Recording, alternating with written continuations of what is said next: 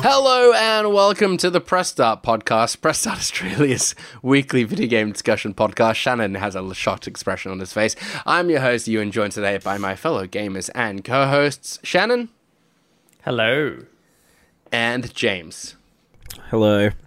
Shannon, thank you very much for hosting last week in my absence. Despite what Brody might have said, I think you did a great job. Thank you. I felt like it was my strongest hosting effort yet. Which is much. Was my intro a little too animated for you? Is that why the shocked expression was on your face? Yeah, I think definitely could have been a slower, gradual build-up from last week to your usual levels. I just needed to ease you back into my energy. I hear you.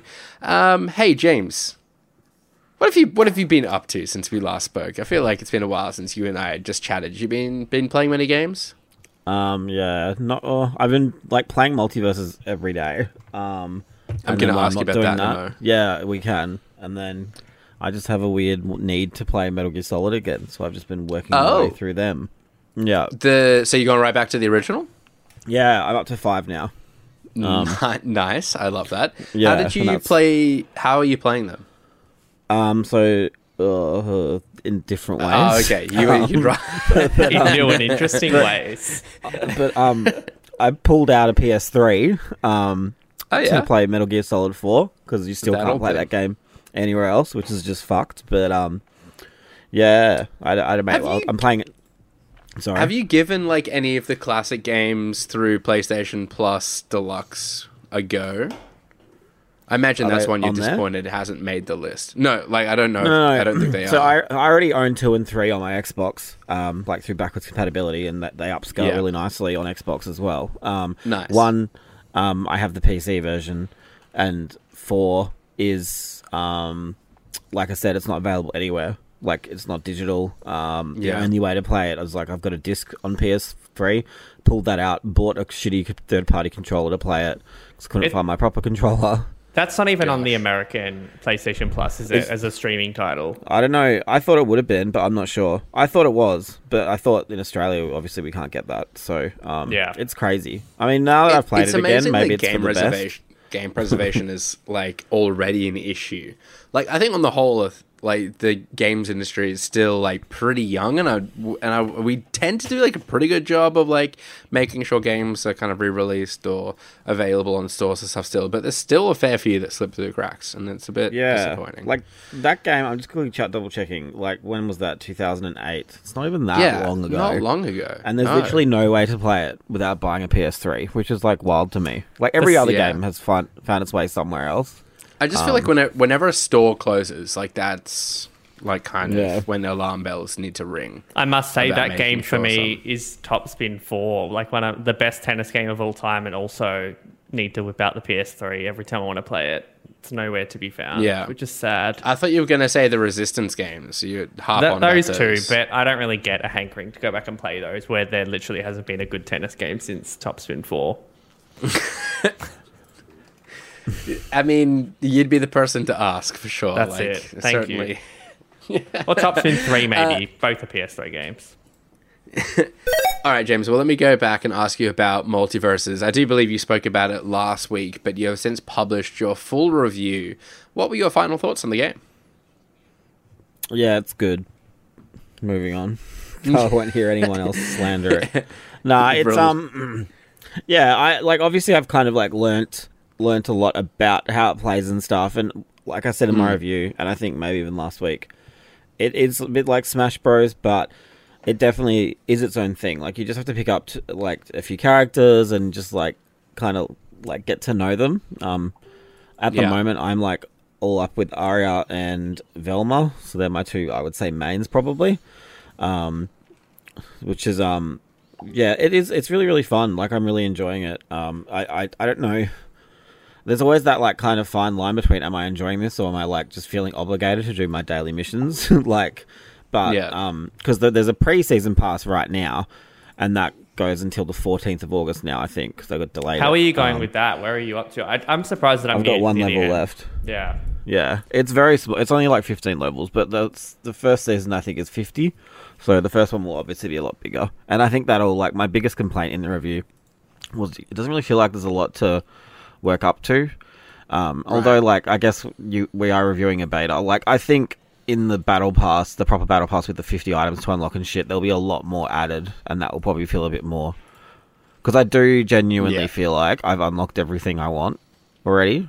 So, do you know what I mean? Like, in what sense? There's nothing else to like work towards at this moment. Well, like what I'm saying is like I obviously haven't unlocked everything. I'm not going to go and buy the skins for all the characters I don't play. Sure. But in terms of the characters that I want and stuff that I main, so to speak, I like own all of that stuff now. Just through playing. I definitely think, like we were saying, it needs more maps. I think that's the one thing it's really missing now. I think they added one Rick and Morty one. The Rick and Morty one's there. Yeah. I think that, I think all this stuff will come with time. Obviously, like if you even, I mean, I don't know how much we should take stock in the leaks, but like if you look at the leaks, the character roster is really good. It's just I guess the regularity of that and how often they drop a character in and stuff. That being said, like LeBron has been added since I think the last time I spoke about it, and then Morty is due probably within the next few weeks. Then Rick before the end of the month. Like, I think that it will be quite steady and stuff.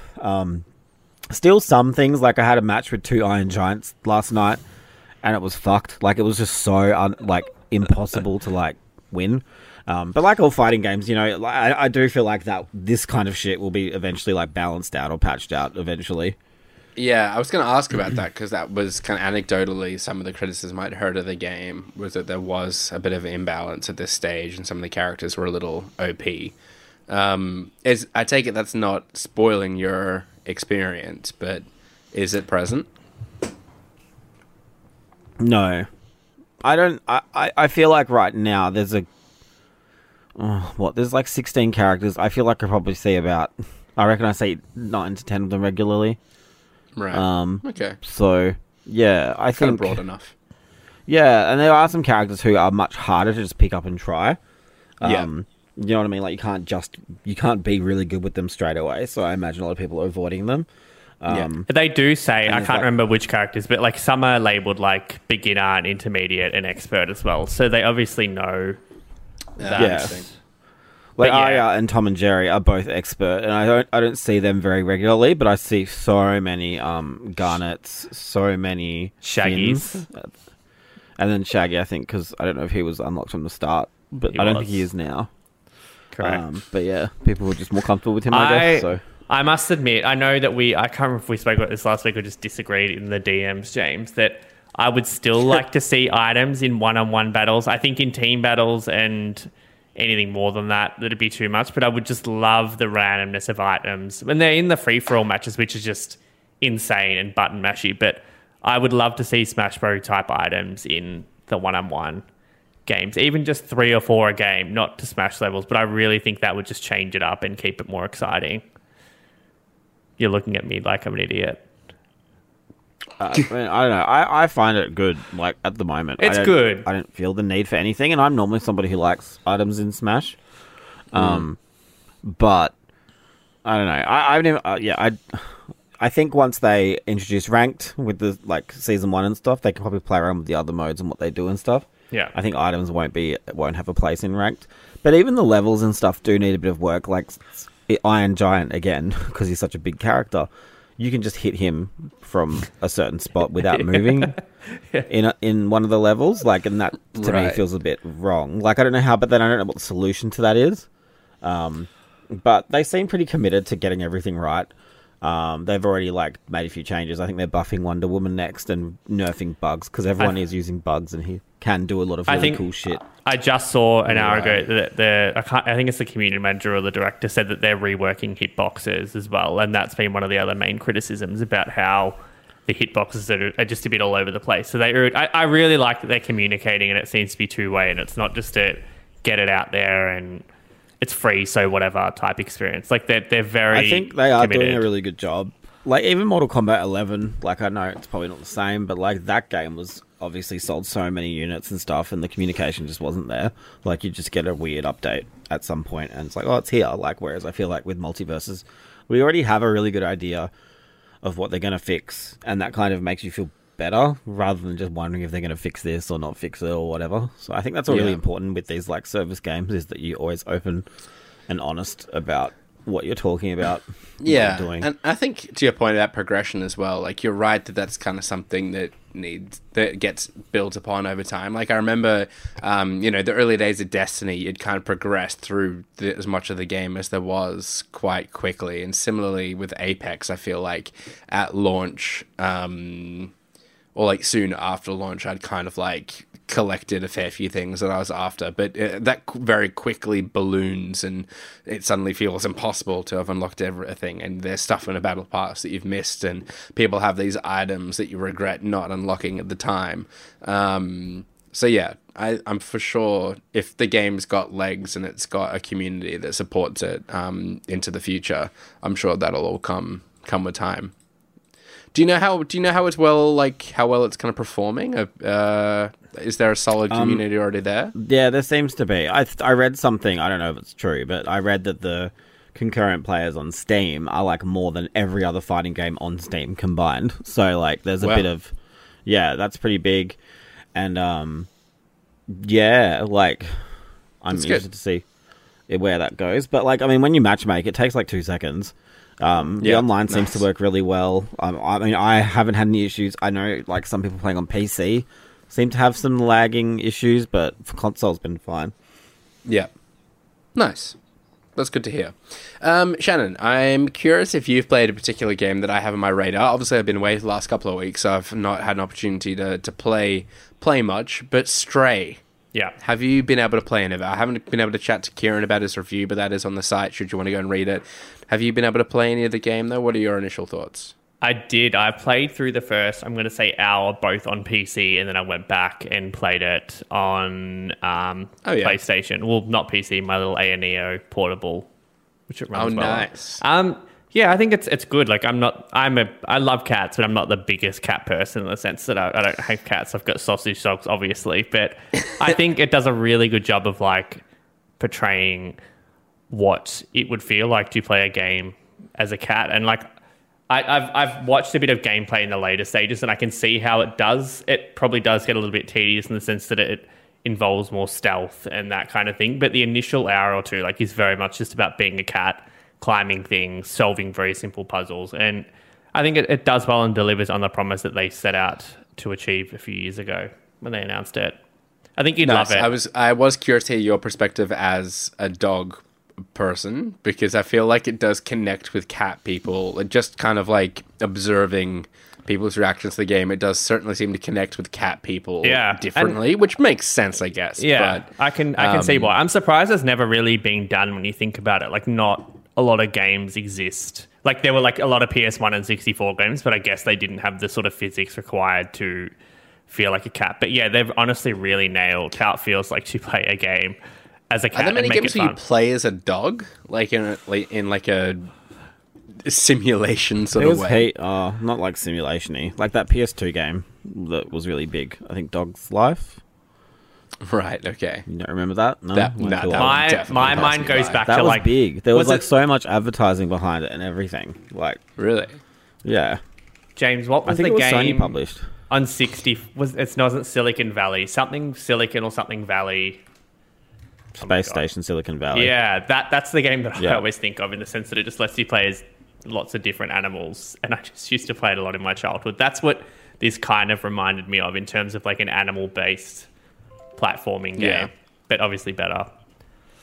Well, I'm hoping this weekend to go and play it at my mum and dad's place and see how my cat reacts, because apparently he's taken some interest into my mum playing it. And I've seen plenty of videos on Twitter of people's cats kind of getting close to the TV and expressing curiosity as what was happening on there. So I definitely want to test that. My dogs had absolutely no reaction, which is crazy to me, because they hate cats with a passion. Yeah, I was disappointed. Even when you were like hitting the meow button and stuff? No interest, and I was hitting it a lot. Huh. It is funny how like some pets kind of realize what's happening on a screen and others just have no care in the world. But look, if I were the developer and I saw other cats interacting with my on-screen cat, like, that would be the highest compliment I could ask for in creating a cat game. So 10 out of 10. The players, you know, they're a bit hit or miss, but the cats love it. Exactly. It's a gold tick in my book. All right, well, let's speak about some other games, not just the cat games, but the Pokemon games too. Particularly Scarlet and Violet, that had a bit more of a showing in the past week. James just rolled his eyes at me. It's fair. I didn't. I was like, no, I didn't mean to. It was just a reflex. It's a habit. It looked.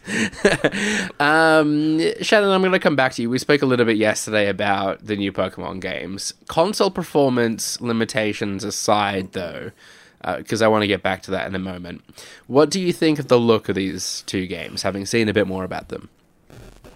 Yeah, I'm very interested. I feel like every time I watch something for Pokemon, like I get sucked into the hype and say I'm going to play it, and I just never do. But like, I don't know. Looking at they inevitably come out at a busy period of the year. Don't they do, and like obviously I'm never one to take the review on, and then by the time it comes out, there's 20 other things to play. But I feel like I'm more positive on it after this showing, and I feel like even though we've spoken about how this game was clearly developed before Arceus released, so they didn't sort of get to see the learnings and the feedback from that, which were positive. I feel like at least the open world nature of this and like the legendaries being mounts and just everything I saw. Even, again, I haven't played Arceus, but just from what I know of it and everything, it looked to be a continuation of that, with like the gyms making up one of the three main missions and them giving players choice into how to tackle things. It looks to be a good progression of Arceus. I still wish they actually let that game come out and settle before moving on to this to sort of really refine the experience and what people liked and didn't like. But apart from, the performance and the blockiness of some of the art, like it does look weird, wacky, and good, I would say. There's your quote right there. James, I very much had a question along those lines to ask you. Like, how do you feel about the progression of the kind of open world mechanics into this game? Like, do you see there being enough development and enough improvement, or is it still kind of a bit middling in your mind? We talk about this every time, but I still don't think it's a big enough jump. Oh, you mean like we talk about this every time a Pokemon game comes out? It's like Ewan's still waiting for his Horizon game as a Pokemon game. He wants the game where I'm telling you, just something. Game Freak, give me a call. We'll make the best Pokemon game ever together. Yeah, okay. So I really liked the quality of life improvements in Arceus, just like, catching shit, destroying shit, going away, and like not having to sit there while your XP bars build up. Do you know what I mean? Like, it was all just like on the fly, very like active, and it just made it removed so much tedium from it. And I think it was probably dumb of us to think that kind of improvement would be implemented in Scarlet and Violet so quickly after Arceus came out, because I think that's what happened. Is like maybe they were worried people wouldn't like it or something, so they quickly. So they do you know what I mean? Like, there's no time for them to kind of react to what happened with Arceus and then implement that in a game that's coming out in November. But I don't know. Like, I like the idea that you can go and play the game together with your mates and stuff. With 3 friends, obviously. With any game like this where you can play a single player or like kind of story focused game, I wonder how the progression works. In terms of, can you just jump in, jump out? Like, what do you keep? What do you lose? Is there any downfalls? You know what I mean? That being said, it does look good. I'm interested to see how it stacks. This is really random, but I'm interested to see how it stacks up against Temtem, which is like leaving early access this year as well. And that's always been that game was kind of created by a developer out of the want for a Pokemon style MMO. So to see that coming out so close to Scarlet and Violet as well is kind of interesting. Is this the first game to unlock the legendaries from the get-go? Yes. Well, I don't know. Like, do you have them to battle? Like, can you battle with them, or is it going to be like you can't battle with them until something happens and they're just transport? Yeah, probably. Then. I feel like you're right, because that would completely change the game, wouldn't it? I can't see them giving you a legendary to use from the beginning. Like, why would you even use your starter at that point? I wonder if they kind of get around that in you have to. Yes, the Pokemon's with you, but you needing to build that relationship or something before you can use them in battle. One of the 3 quests will surely be about solving some mystery about your legendary, and then at the end you will get to use it or something. Yeah, I think it's interesting, like, that these games, they always introduce, like, a new gimmick, like, say, with the crystallized looking, I think it was terrestrial forms or whatever. Yeah. And then they kind of just dump them. They don't kind of ever think about them again, like the mega evolutions in X and Y, and then there was the Gigantamaxes in Dynamax. Sword and Shield. Or Dynamax, sorry, yeah. Yeah, like, I always kind of am like... Oh, it's just like, the kind of one thing that separates, like, that I guess. release from the pack, right? Like, I don't think it's ever designed to be something that is then a permanent addition. I think like they found really good success with like the Giga giant, like the giant Pokemon, and they've been trying to sort of recreate that in different ways ever since, right? Yeah, like the cynical side of me says it's just a way to make toys and Pokemon cards that are the same Pokemon but different, so they can sell them too. But like to me, this one is like, oh, cool, they look different and their type might change. Like, I don't know if that's like a big, like, whoa, like, to me, like, it's not a massive change, but... And then, like, these, like, people might say, like, it changes how things play competitively, but then these games are only around for, like, a year before the next one comes out, and then all of those, the meta from the previous games, no one cares about because they've already moved on to the next game, you know what I mean? Yeah, like, and do they really care about that when it's such a small piece of what this is in terms of sales, and like you said, the cards and everything else as well? Yeah. I mean, like, if you think of those, like, crystal Pokemon, like, if they do a set of those in Pokemon cards, like, those will, like, go off. Like, the Pokemon Go cards now are doing so well in Swarovski Australia. partnership is on the cards for sure. Oh, my God, yeah. You're going to get that on a necklace for sure. You're so not even wrong. It may come as no surprise to the two of you that this does nothing for me. Like, still the fundamentals of, like, of Pokemon as a game, like, it's just not changing enough to interest me. And I think, like, until that happens, I'm going to be very much just blasé about the whole thing. Like, just quickly, have they said, like, because the catching in Arceus was just, like, you just caught the Pokemon in the wild, where I assume with this one you're going to have to battle them again, aren't you? Well, you could do both in Arceus. Okay.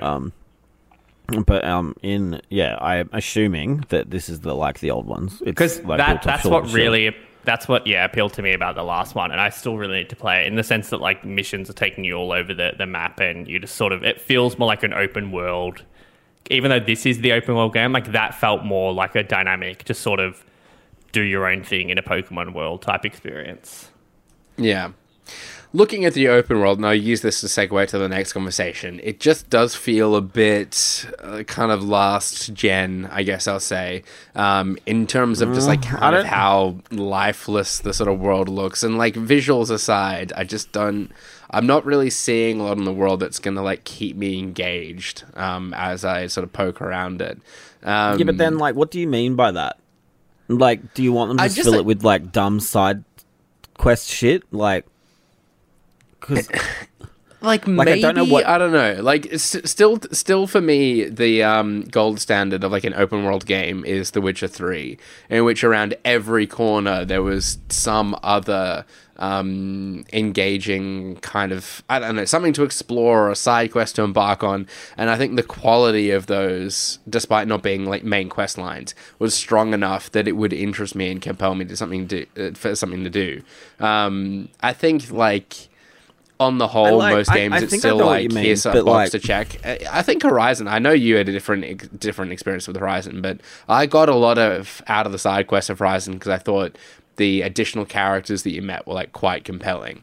But yeah, I hear you. Like, if they're just going to fill it for the sake of filling it and having extra things to do, like maybe that's it's just like point. I mean, this is probably on me, but like I feel like when I think about like say Metal Gear Solid, From Software games, all the like Tomb Raider, God of War, kind of almost those games have all kind of transitioned to like that open world game design successfully.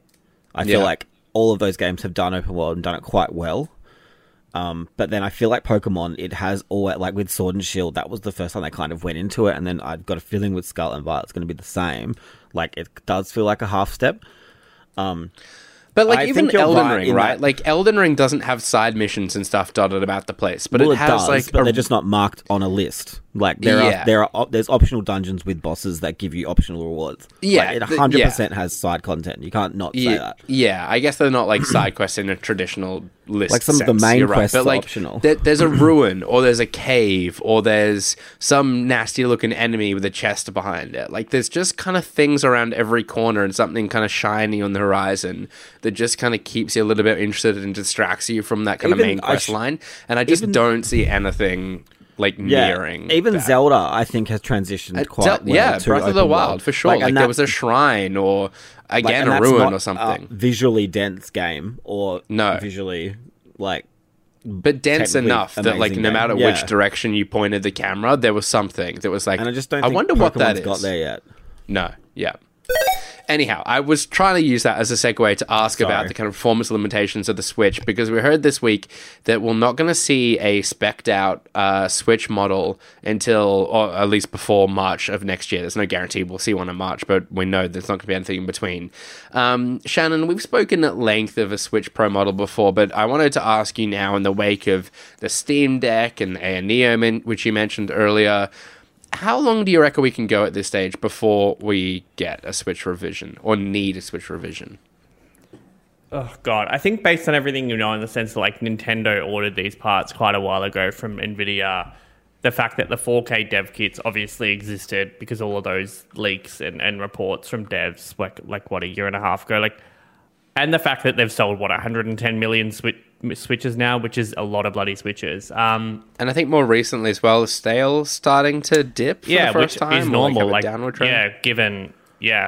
Over 100 million is when you'd start to reach saturation, I think. And just the fact that, like we said, like performance of these games, like we don't really want 4K 60, but it'd be nice for them to run at a solid 60 in at least like 1080p, but in docked mode.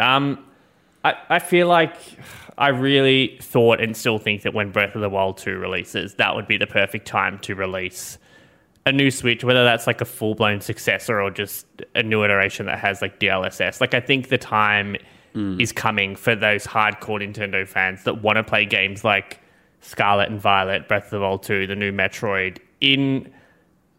Like I said, it doesn't have to be like Horizon Forbidden West, but it just at least have the game running well and looking sharp. Like I think the time is next year. I think this year was always going to be a stretch given what we know about like it just costing more to do things and shipping being painful. But I still think first half next year is likely, and I really thought they would follow the same release pattern as the original Switch, which came out March or April.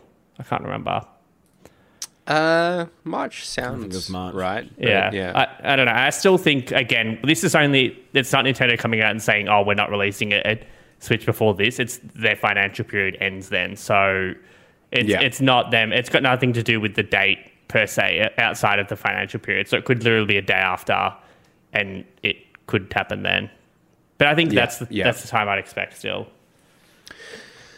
James, I'm curious to put to you, I mean, Shannon, I think, has kind of made his expectations pretty clear there, but how big a step do you think Nintendo now need to make in order to keep up with the competition? Do you think like a 1080p 60 FPS target that Shannon identified would be sufficient? Yes. I just think, like, in terms of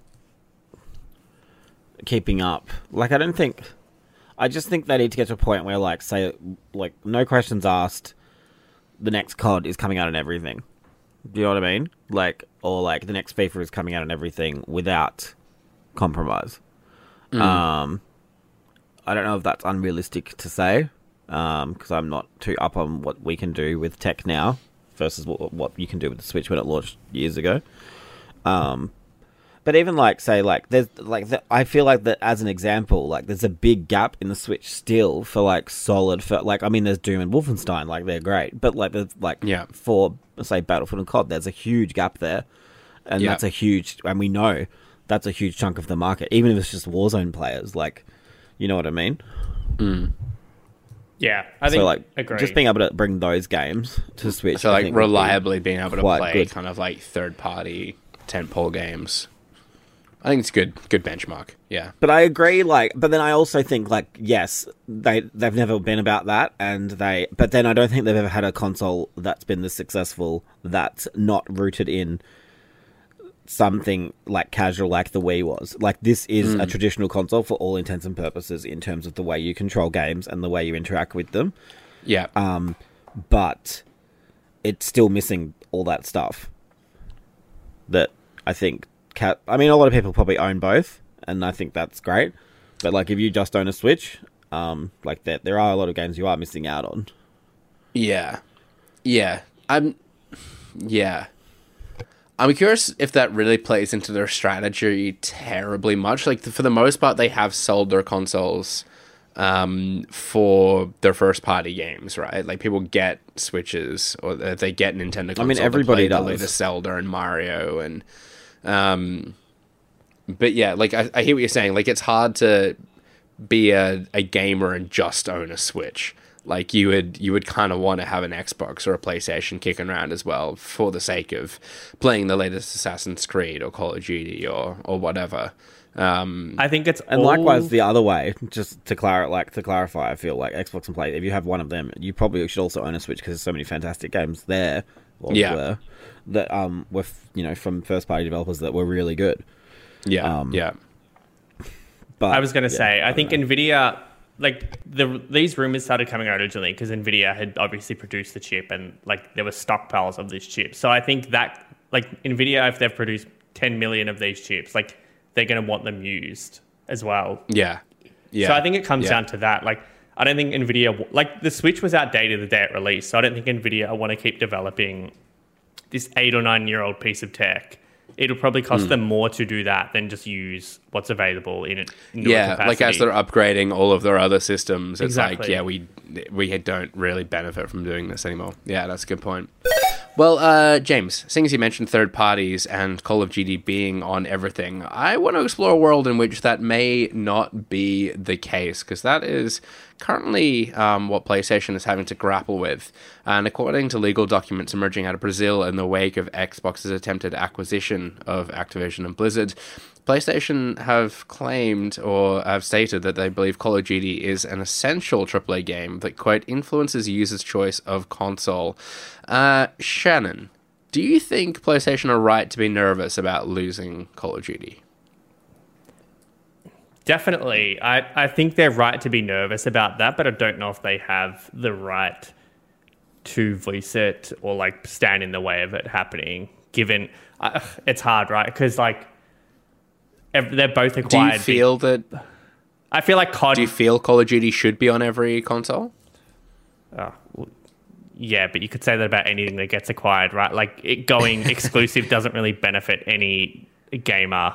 So the argument that PlayStation is making is that it's Call kind of Duty of holds, so prolific within the industry and within the medium that... I think there's probably 3 games. There's probably Call of Duty, FIFA, and Grand Theft Auto, in the sense of they are the huge casual games that people probably don't care what comes out on those platforms. They just want to be able to play those games with their friends. So if you can only get, say, COD, FIFA, or GTA on an Xbox, then yes, that is likely. But that's also the reason that Xbox want Call of Duty, for that exact reason. Yeah, amazingly, they're at the same time downplaying how important these games are, sort of saying that Activision don't make any kind of games of such considerable renown that it is anti-competitive. James, I think I've probably put this question to you before, but how do you feel about is this acquisition anti-competitive? Where do we draw the line with regard to these acquisitions? I don't know, Ewan. I don't fucking know. It's too big a question. Above my pay grade. I don't. Is it anti-competitive? I mean, sure, but I know what you mean. But then it is weird because I think I honestly don't know. Part of me thinks say with Xbox, obviously Xbox's strategy has always been about getting people into their ecosystem and the Game Pass infrastructure and all that kind of shit. And that's where they make most of their money, right? But then I think about how much money could they make? Because at the end of the day, they don't make money from selling Xboxes, right?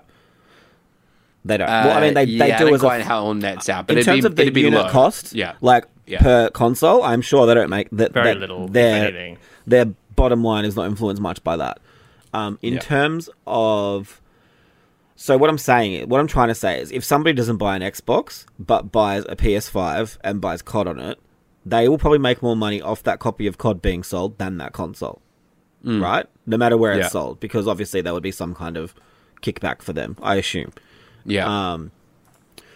But then I can't help but feel that you selling a copy of COD once, the opportunity cost for them, I'm trying to work this out in my brain, like, in terms of getting somebody into Game Pass and then getting them to be somebody who's there for life now, is too great. So that's why I feel like that's their strategy, and that's why that works better for them to not put it somewhere else. Yeah, but I think the silence. I think like I'm just digesting what has been said. I think that like, it's a trade-off, right? Like it's But then the comments about like Activision don't make games. It's kind of like how Shannon pretended that like Doom and Fallout weren't good anymore because once Bethesda got bought, he's like, "Oh, I never." Do you know what? I never cared for Bethesda. What would you give Fallout 76 out of 10? Just curiously, while we're talking on this. I'm not talking. Well, we weren't talking about Fallout. Whatever. Baby, you know what? You mentioned it. I think it was no. I Let's think it was rewind Skyrim. the tape. I think no. Well, let's rewind back to the actual conversation. And I think we were talking about Skyrim. Insane. Let's mute well, him. You're just like, oh yeah, Bethesda don't make good RPGs anymore anyway. No, I agree with James's point that your mic is off for a moment. I agree with James's... No, it's not. I agree with... is green. I agree with James's point in the sense that, like, I still think that Xbox stand to make more money from having it available on everything. Because I do think that whilst a lot of people would buy an Xbox if it became exclusive, like... not everyone would, and it's just better to have people paying $100 than not playing it at all. And I also think we're forgetting that, like, it's not just about owning an Xbox. Like, you can literally just put a controller with your Samsung TV now and play it on that. So from that point of view... Well, we're not forgetting that, because I just said that. Like, I said they wanted the ecosystem. Like, that was the first thing I said. Okay. So it's not Shannon's just reiterating, emphasizing the point. It is a big point. It's a big point. It's a big point. I don't know. I don't know. I feel like some of COD's going to have to go exclusive. And that was the rumor, right? That like Warzone would stay available on everything and maybe that the yearly iteration would... COD's an interesting case study, right? Because it's always been that kind of card that the major console manufacturers have like tried to play off against each other, like with the exclusive map packs and stuff like that. But remember it was like that for 360 for ages. Yeah. Yeah, so I guess maybe Sony is in a position to know that, like, you know, they were probably losing and they really... Not losing. But do you know what I mean? Like, they really wanted that, and then they did get it for PS4, like that whole map pack deal. And the market's changed now, so map packs don't really matter as much.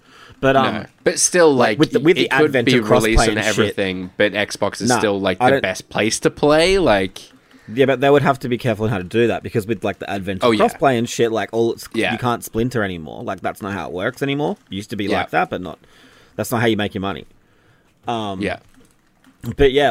maybe it's as simple as like Game Pass subscribers get the Battle Pass for free or something like that. Like it's some sort of inclusion. But then that's not going to make somebody. I mean, someone who has both consoles might play it on Xbox, but no one's going to go buy an Xbox because they get the Battle Pass for free.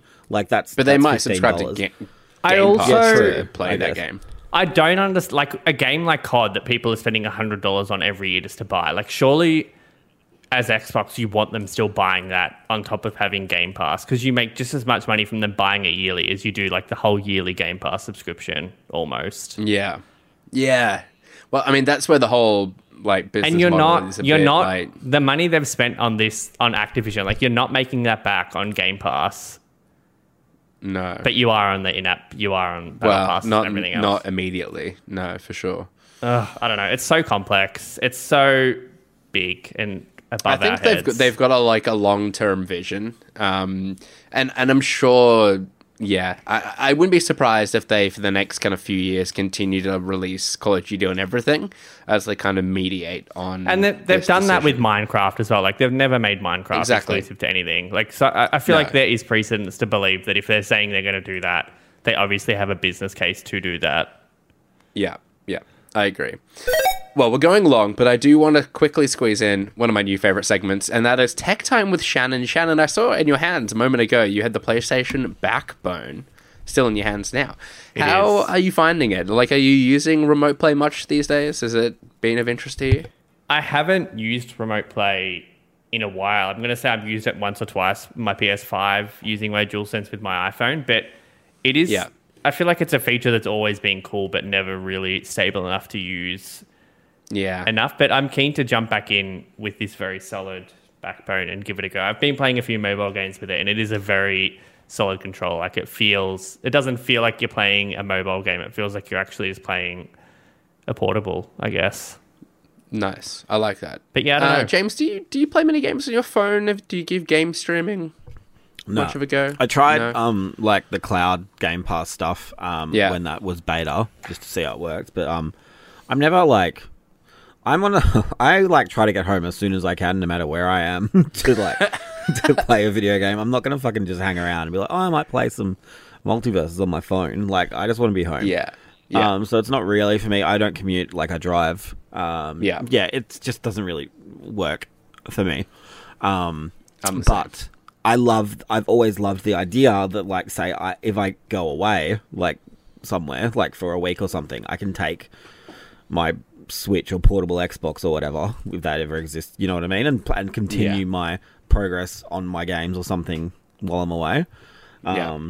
I did have a really good experience playing Hellblade via xCloud. It was like one of those things that, like, I thought I had it on my PlayStation. I didn't. It's like I need to improvise. But then, like, a game like that, I feel like playing that portably, that's the worst way to play it. Like, I was playing on a computer, but I was like streaming it from right. Yeah. And that, like, performed well. If that performed well, like, you'd be good, I guess. There was like a little bit of delay and input lag here and there. It was like buffered, but otherwise it was pretty good. And you know, for a game that's obviously like about kind of like parrying and whatnot as well, like, I was amazed how well it held up.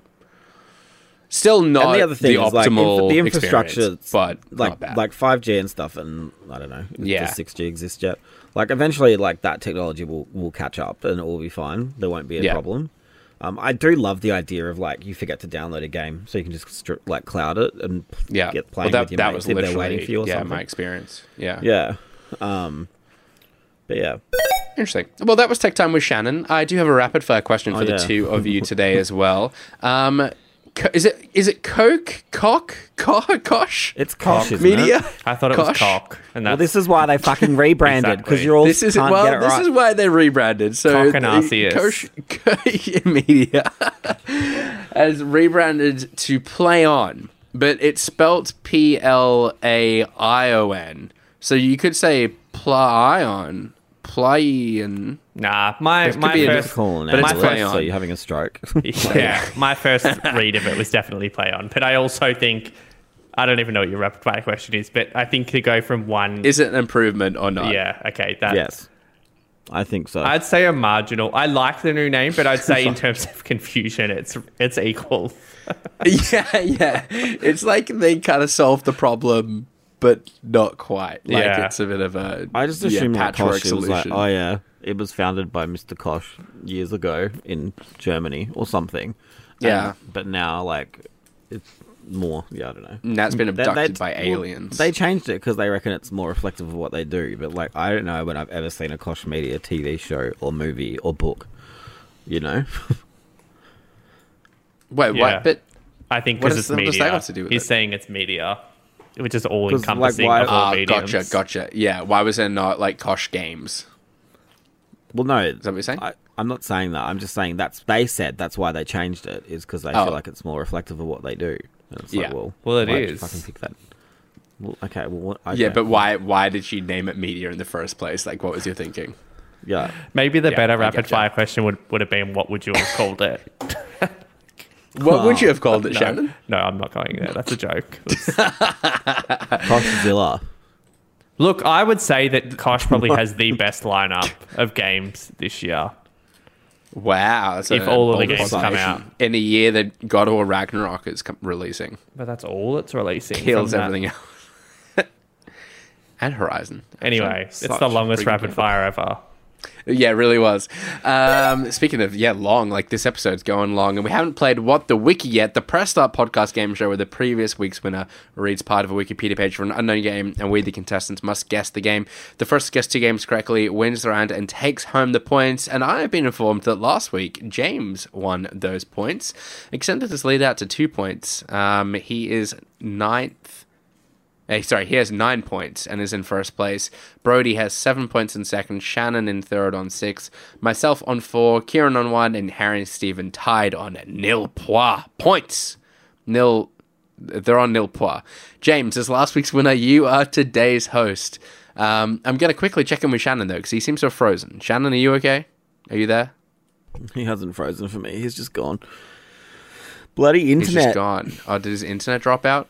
Well, does this mean I automatically win What the Wiki, James? You get a head start. I get a head start. Yeah. I'm back. Let's just give him a quick sec. Let's just How was your day, Ewan? Yeah, we're just gonna fill time. My day was pretty good, James. What have you been playing other than just Metal Gear? I'm sorry, nothing. Oh, exciting. Sorry, you did say Metal Gear. Yeah, I've already said. Did I tell you I'm replaying Call of Duty? Not Call of Duty, God of War. Oh, okay. Very similar games. I can see how you get them. Very similar games. I'm stalling. You're replaying my the brain's first firing. All the God of Wars or just God of War PS4? Just God of War PS4. Actually, I don't care. Shannon's back. Are we ready? Shannon, can you hear us? I can. Hello, Shannon. Shannon. What's going on with this PC? Did your recording? Is your recording all good? Yeah. No. It's fine. It's just my internet. We're including all of this, by the way. There's no chance I'm editing any of this out. Some fantastic ad hoc conversation. All right, James, the show is yours. What the Wiki? Take it away. Okay, I think this will be shit, but we'll see how we go. Okay, the game is a 2014 stealth game developed by somebody and published by somebody. It is the 8th game in the series. Set in March 1975, a few months after the events of the previous game, players control a returning protagonist as they work with the mercenary group to infiltrate an American black site on Cuban soil called Camp Omega. Remember when video games weren't political, apparently?